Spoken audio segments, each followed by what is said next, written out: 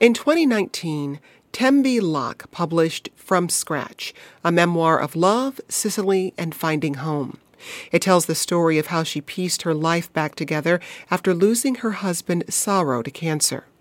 She spent 3 summers in the town in Sicily where Sauro grew up, connecting with his family, their daughter, and the food and traditions he grew up with. The book is also a celebration of Tembi and Sauro's love story. That story is now the focus of From Scratch, a Netflix series based on Tembi's memoir. The show follows Amy, a character based on Tembi and played by Zoe Saldana. We meet her when she's an art student studying in Florence, Italy. She may not have been looking for it, but she quickly finds love, better known in Italy as amore. She meets a young Sicilian chef named Lino, based on Sauro, and from there, the show dives into the life they build together and the life that Amy must rebuild after tragedy strikes. After the break, Tembi and Tembi's real-life sister, Attica Locke, join 1A guest host Indira Lakshmanan. Attica is the showrunner and producer on the series. They share stories about bringing their experience of family, loss, and food to the screen. I'm Jen White. You're listening to the 1A podcast where we get to the heart of the story. Stay with us. We'll jump into that conversation after the break.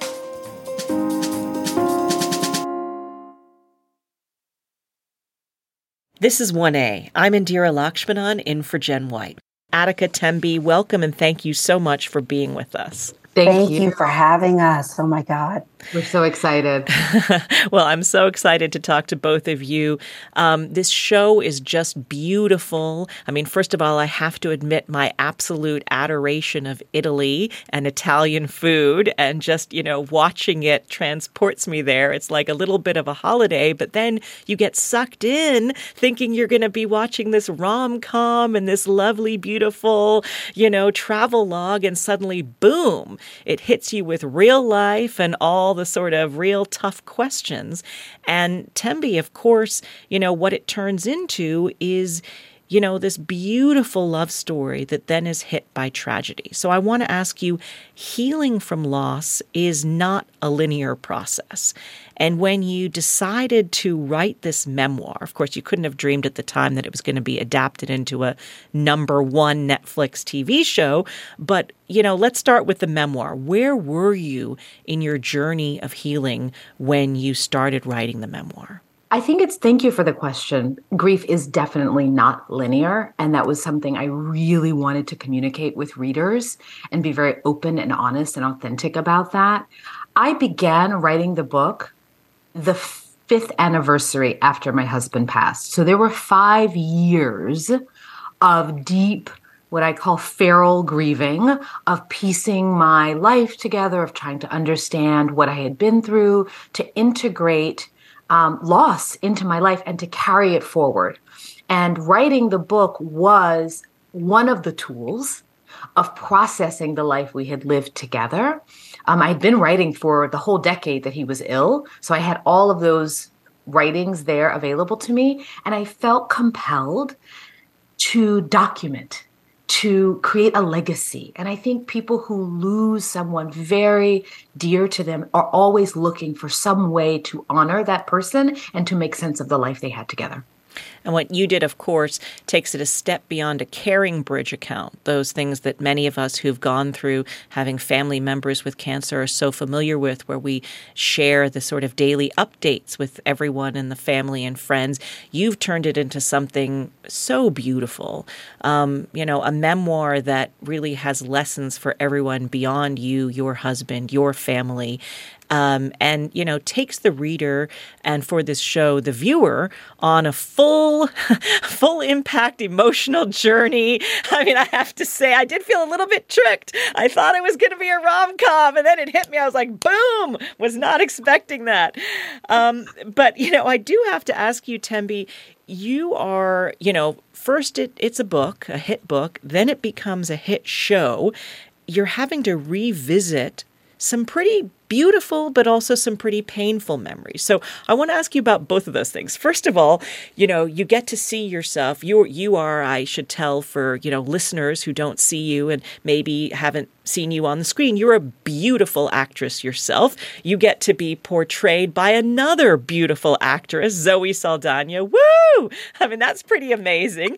So what is it like to watch her interpret your love story with, the man of your life who you met when you were 20 years old? Did you watch that happening? I wonder whether that would color your memory of your own first meeting with your husband-to-be. This is an excellent question. Thank you so much. Watching Zoe play Amy, which is a version of me, but we definitely, Zoe and I talked early on, and I said, make Amy yours. Amy isn't, some replica of Tembi. She's inspired by the events of my life, by the pulse and heartbeat, but make her your own. But watching it unfold was humbling. It was emotional. It was at times joyous, and at times I looked away because I could not, and I didn't need to, from a just deep emotional place within me, see the recreation of some of certainly the more painful moments, right? And one of the things I chose to do in certain key scenes was to literally turn away from the monitor, like not watch the filming of it, because one, I wanted to maintain for myself the imprint and memories that are just mine, right? That are not some Hollywood recreation. They're just for Tembi, just for me. And, I have since seen them, but I really worked hard to sort of like understand what is the production, the artifice, if you will, and what is just mine. And I think that was really, really important. And I kept photographs of just my late husband and I in my office. I kept things that helped me to always be connected to my truth. Mm-hmm. I think that's really important because, it's so easy to get sort of implanted memories. You don't want to be thinking that what happened to Zoe Saldana on screen is what happened to you. But by the same token, I would think that there is a traumatic aspect to reliving the death of your husband, both in the writing of the story and then in the watching it being brought to millions of people and, turning into a #1 hit. I mean, tell me about that for you and for your daughter, to sort of re-experience that on screen. A couple of things. Yes, there is the trauma. Luckily, I have my sister who's also, with us here today, who's our showrunner. And we talked very early on about where I would be involved, where I wouldn't be involved, what scenes I needed to be present for on set, and the scenes that are the recreation of the most life-changing moment in my life. I didn't need to be there for that. And I wasn't present on set for that. I can say I have not watched those scenes the way I've watched other scenes, and we definitely take our mental and emotional, care very seriously here in our house. And so it's, my daughter has not seen it and doesn't need to see it. That is not entertainment for consumption for us, if you will. And so Attica and I were very clear about that. And I'll let Attica speak to some of the ways that when we were filming, the way we handle that and sort of really attempted to share something very intimate, but also make it incredibly universal. I'd love to hear about that, Attica, because you are already, the two of you are a creative duo in this case, but you've each been having your own careers in Hollywood as successful, one a successful actor, one a very successful writer. So, Attica, tell me, how did you say, okay, well, this is one where we're going to collaborate. I'm going to take my sister's story, bring it to the screen. We're going to work together on it. And as you say, the care that you took with how to represent those moments. Tell us about that. It all came from great love, meaning I mentioned the book to Hello Sunshine, Reese Witherspoon's company, because I just thought the book was fantastic. I just thought it was such an interesting story. And they asked me to be a part of it. And I was like, okay, yeah, let's do it. This is now happening. Let's do this thing. And everything that Tembi said, plus the way that we approached the really difficult scenes and there were lots of things in the hospital. There's the scene in episode 7 with Lino is that I asked Tembe, I said, tell me the top 5 things you would like me to communicate to the director and to the actors. And then you don't have to be here. And then I'll handle it from there. And the other thing, too, that Tembe is bringing up is that the way that this story is landing with people is because there's something universal in it. So I had a leadership style. Tembe and I, even though it was a true story, we kept reiterating to everyone in the cast and crew, we are open, we are here. And so we got pitch ideas from set decorators. We got pitch ideas from the actors. We got pitch ideas from the props department. And we listened to all of those because we wanted to let this vibrate at a level that was beyond what had just happened to our family. And so there are moments, there are key details that really came from the communal. It came from doing this as a team with lots of people who've also experienced great love and great loss. And we just tried to have that kind of an atmosphere through the production. Mm-hmm. Well, Attica, I want to go a little bit deeper on the really interesting dynamic of having two sisters working on this together. I've heard that the two of you have been close all your lives, but to be able to have a creative collaboration on material that is personal. Then, by the way, you, Attica, are also portrayed in the show. You're, by a character who is supposed to represent a fictionalized version of you. So, being able to tell a family story to the whole world and a family story that also has some difficult points beyond the cancer diagnosis and the death. It also has the element of misunderstanding, cross-cultural issues, racism. For those who haven't read it yet or seen the show yet, you, Tembe, are a Black American woman from Texas. This man who you literally bumped into on the street while getting gelato and who says he fell in love with you at first sight. This young, handsome, Sicilian chef, decides that the two of you have a future, but his family isn't so sure. They, are traditional Southern Italian, Sicilian, Roman Catholic family. They're not so sure about a Black woman from America, from a divorced parentage, from a country America famous for lots of divorces, and they were not so accepting of you at first. So I guess I want to ask you, two sisters telling a story, working together, does that make it incredibly like dream team, awesome?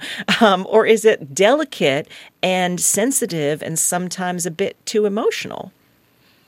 I'll kick it off. Oh, you go first, Attica. I was going to say it's dream team. It was for me. I hope you don't have a different answer to me.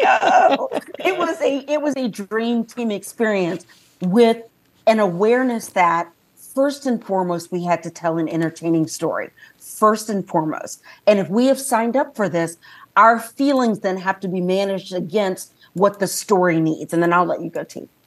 Absolutely. That's what I was going to say. I mean, we were in contract that we are here in service of this story, and we've been given this wonderful opportunity to expand it, to blow it out, to put it on a global canvas. So anytime any sister stuff came up or would come up, we were like, okay, we're going to work on that. But right now we have a show to produce. And what we, quite frankly, and that got us up every morning. And it also drew us closer, and it made us have to really refine our way of being with each other, both as sisters and as co-collaborators. So it was really additive, ultimately, to our relationship. It was not without struggles, because production always has struggles in it. But that was really the thing that galvanized us. And I think you see it all on screen. It was all of the blood, sweat, and tears that we all put into it. And that's our whole producing team, not just Attica and I, and our directors. It was an incredible endeavor. But we laughed a lot. We're talking to sisters Tembe and Attica Locke, the creators of the Netflix series From Scratch, starring Zoe Saldana, which was #1 on Netflix last month. I'm Indira Lakshmanan. You're listening to 1A, and we got this voicemail from Tasha in Atlanta. I really enjoyed the series From Scratch, and I was struck by the accuracy at which they portrayed the hospice care situation, as far as not only during, but especially before, when all the doctors are being evasive and the whole thing is confusing and nobody wants to say the quiet part out loud to you. So that really struck me, but it was highly accurate. So I appreciate that. So people can know what they're getting into or what they can be prepared for. So, Thembi, tell us a little bit about that, the honesty with dealing with something like hospice, which is nobody wants to say the quiet part out loud.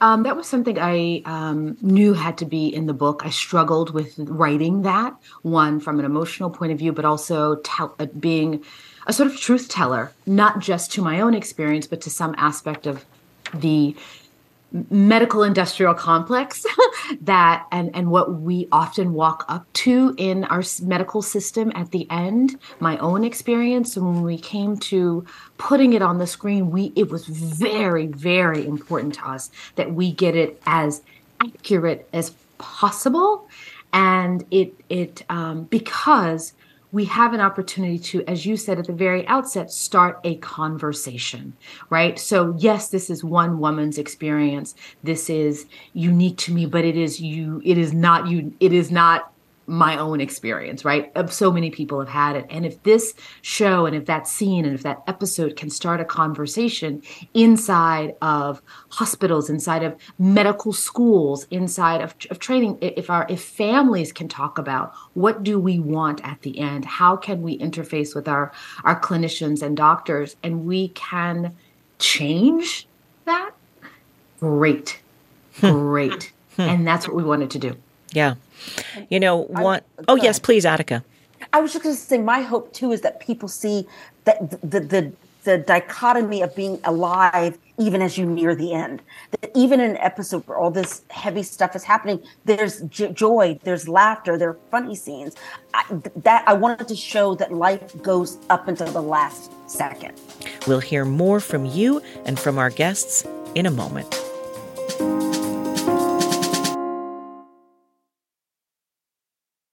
Food is such a big part of this story that we see on screen, obviously also in your real life, Thembi. In your memoir, you write about visiting Sicily, where your late husband grew up, and discovering meals and food traditions that became first a love language and then eventually healing experiences. Let's listen to a clip from the show. This is when Amy and Lino bond over a shared love of grits, or polenta, as Lino knows it. I made you something. Hot grits with butter. Just try it.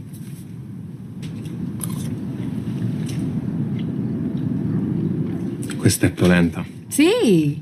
Polenta in Italy. In Texas, we call them grits. You see? It works in both places. Like we do. I love that it works in both places like we do. And I want to talk about food as a love language, which was really, those were the words that popped into my mind in reading and watching. I do feel like food is this universal pleasure that is able to cross cultures and geographies because it's so visceral and deeply human. The experience of discovering new flavors and aromas and surprising textures and mouth-watering colors. It's a deeply sensual experience to eat and to share food with people we love. So tell us, Thembi, about how that manifested in your real life, and then I want to hear more from Attica about how you make that love of food actually come to life on screen. I think the first thing I'd say is that not only is food, yes, a love language, but we are also so imprinted by memory of first tastes, right? And in fact, that first episode is called First Tastes. And we remember and we associate a good meal often with who we were eating with, what the setting was, and it's a full sensory experience. And so I wanted to write about that. I wanted to write about the ways that food is love, the way food is used to, seduce and woo and mend fences and ignite dreams, also to control. Food we wield it in big ways, It is often an extension of our emotional state and what's happening. And so I write about that a lot. And I learned that being married to a chef.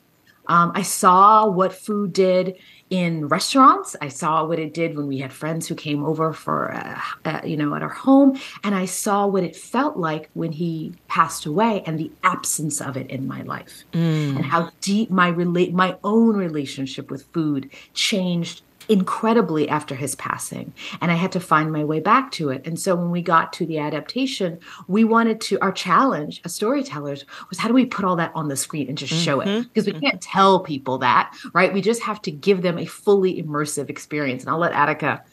Attica, tell me about that. And specifically, how do you make food come to life on screen where your viewers can't smell it and they can't taste it? Well, first of all, in the writer's room, you consciously try to set lots of scenes of drama around a table, because that's what happens in families. So many things that are dramatically wonderful, dramatically difficult happen around dinner tables and in kitchens. Then what you do is you hire the best director I can think of for this show, named Nzinga Stewart, who was a music video director, who is a visual kind of genius, I think. And then you get a great cinematographer. And then we got a person who helped us build all that food. Tembi came with all of these great ideas of things that she had tasted before, things that Sato had made. She scoured the internet for photos and her own notes for recipes. And we had a chef who ironically was named Lino, who helped us on set build these dishes. And so between the alchemy of what this Lino did, what the cinematographer, what the director did, we built beauty into every frame. And with music and the visual and motion of the camera, you then use all of that to suggest what it feels like to have these meals. So it was a lot of different pieces all coming together, all the way up through the editing process. Yeah, I certainly would have loved to have been on that set eating some of the leftovers that were cooked by real-life Lino chef. I bet you did. Yeah, we did. We used to line up at the props department at the end of the day and see what we could take home. I bet you did. And interestingly, that they were based on Tembi's own recipes, or I should say Sato's recipes, that appear in Tembi's memoir that kind of, punctuate or, let's say, flavor the book throughout, which is such a lovely thing that as a reader, you get to experience those recipes, sort of cook your way through this story of the book, which certainly seemed like your intent. Attica, you mentioned how important it is how families do live their lives around a table, eating. And there's an episode where Lino experiences his first Thanksgiving with Amy's family. And it really illustrates their two cultures converging. Amy, a black woman from Texas, Lino, a white Italian.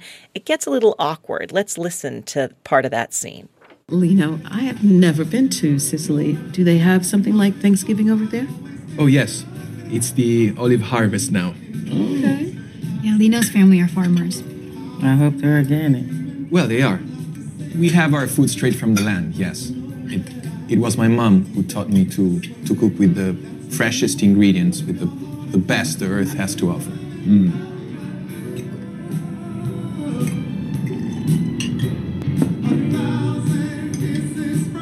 Anybody want some more candy yams? Mm-hmm. I mean, please put some on my plate. I'll split it with you. I have a little more. Okay, so there's this incredibly long pause there that gets a bit awkward. What was going on, Tembi, in real life? I guess, Attica, you were there too. And why was it important to include that scene in the show? Well, that Thanksgiving dinner is sort of a composite of many moments of awkwardness at the table when two cultures are coming together, and also when a new person enters someone's nuclear family, right? We wanted to really tap into what is it like when you are in a relationship and you're building your relationship, and suddenly you have to now figure out what your partner's nuclear family is like. And seeing that for the first time is kind of jarring sometimes. And you see them through a new lens. So we wanted to certainly set the table, if you will, for that, right? What is happening inside of their relationship. And from a food point of view, we wanted to see the way that this is a scene where food is used to control, right? Amy's family comes in and they're like, yeah, okay, we see you, but no, this is what we do. And you either get in line with that or it's not happening. And people do that, right? And so in the scene, they display, no spoilers, but they displace all of his food, right? Right. The point was he had wanted to introduce some new foods and make a special case of like, ooh, I'm going to contribute potluck like, to Thanksgiving. No way. Like, no, we like turkey. Yeah. And that's them putting up a hard barrier saying, no, this is who we are. And so, food often is a way that we share and we try to blend, and that scene is a scene of them not blending, right? By the end, we get to a different place, but this is the Wheeler saying, this is who we are in the world. And I think in life, it was much gentler than that, and it was nothing, but we wanted to sort of dramatize this moment and really punctuate it. We asked our listeners to share some of their favorite foods and memories, and here's a message we got from Kimberly in Orlando, Florida.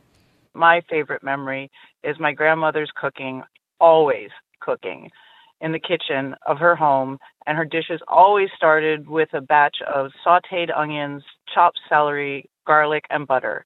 It was added to every dish, with the exception of baking, of course, and every time I smell it, wherever I am, I'm taken back instantly to my childhood and nothing but warm thoughts.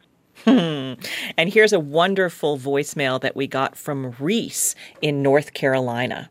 And when I think of recipes that are soothing and like comfort food, I think of my Colombian mother's arepas, which she made for us for years. And my mom did not write recipes down. So it's not as though she's got a box of index cards sitting around somewhere. When I decided her arepas were something that I wanted to tackle, I would call her and ask her to remind me of what her ratios of cheese to water to harina might be. And she took more than a few of those phone calls. But I finally got a handle on it. And I do have to say that it is a comfort food. It's something I'm glad I'm able to make for my family. And my mom, who's going to be 88 in a couple of weeks and is sadly for us in the early stages of dementia. She's so kind. When I make them for her, she always says that I make them better than she ever did. I think she's just being nice. I want to pick up on what Reese said about comfort food, because that ties us right back to the story.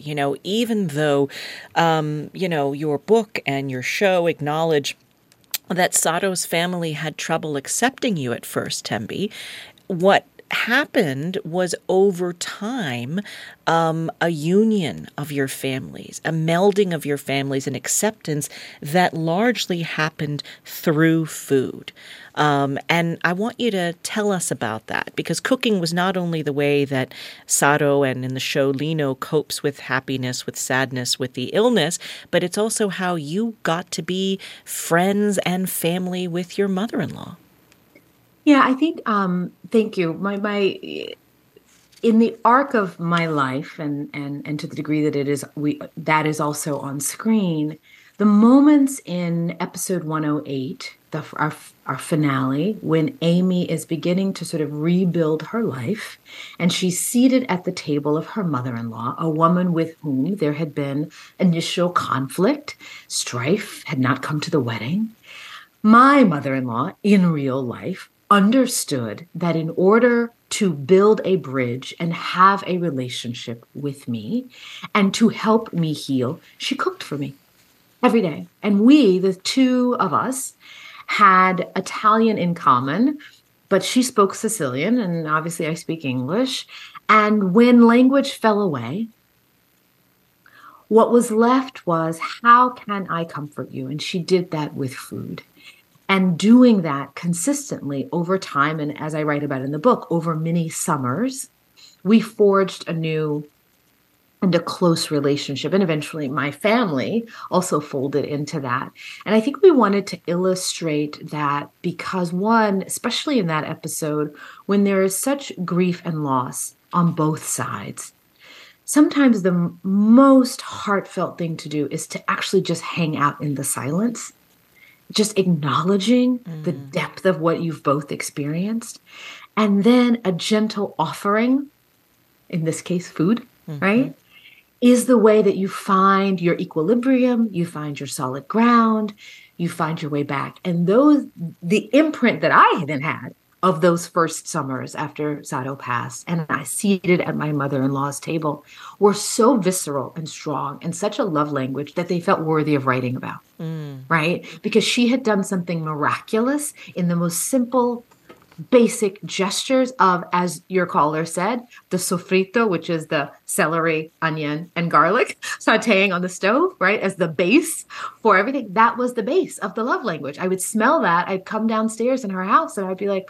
what's cooking? Like, let's sit here and talk. Some love and some healing. Yeah.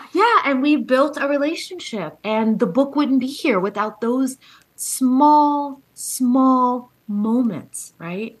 Well, I want to say that, this notion of food as healing and bringing us back together, it fits with how we began the show talking about how grief is not linear. And one of our listeners, Freder, has tweeted to us, 13 years after raising kids, after burying my husband when they were small, I can absolutely say grief is not linear.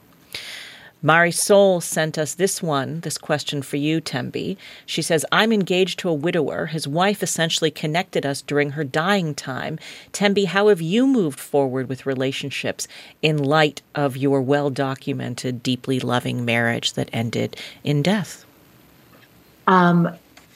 Partnering with someone, first of all, how wise of her to text that, because it is a unique experience to partner with someone who is widowed.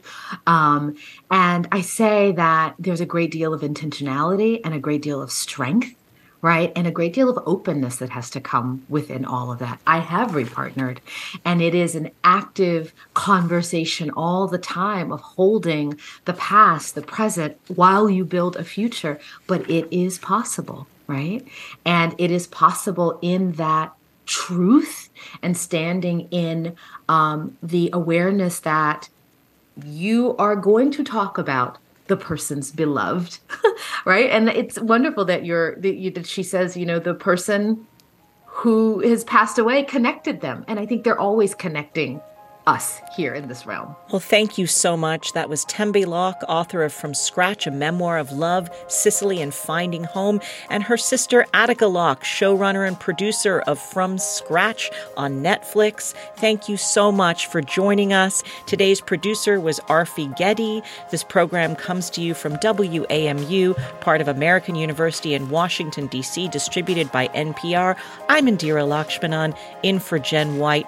Thanks so much. We'll talk more soon. This is 1A.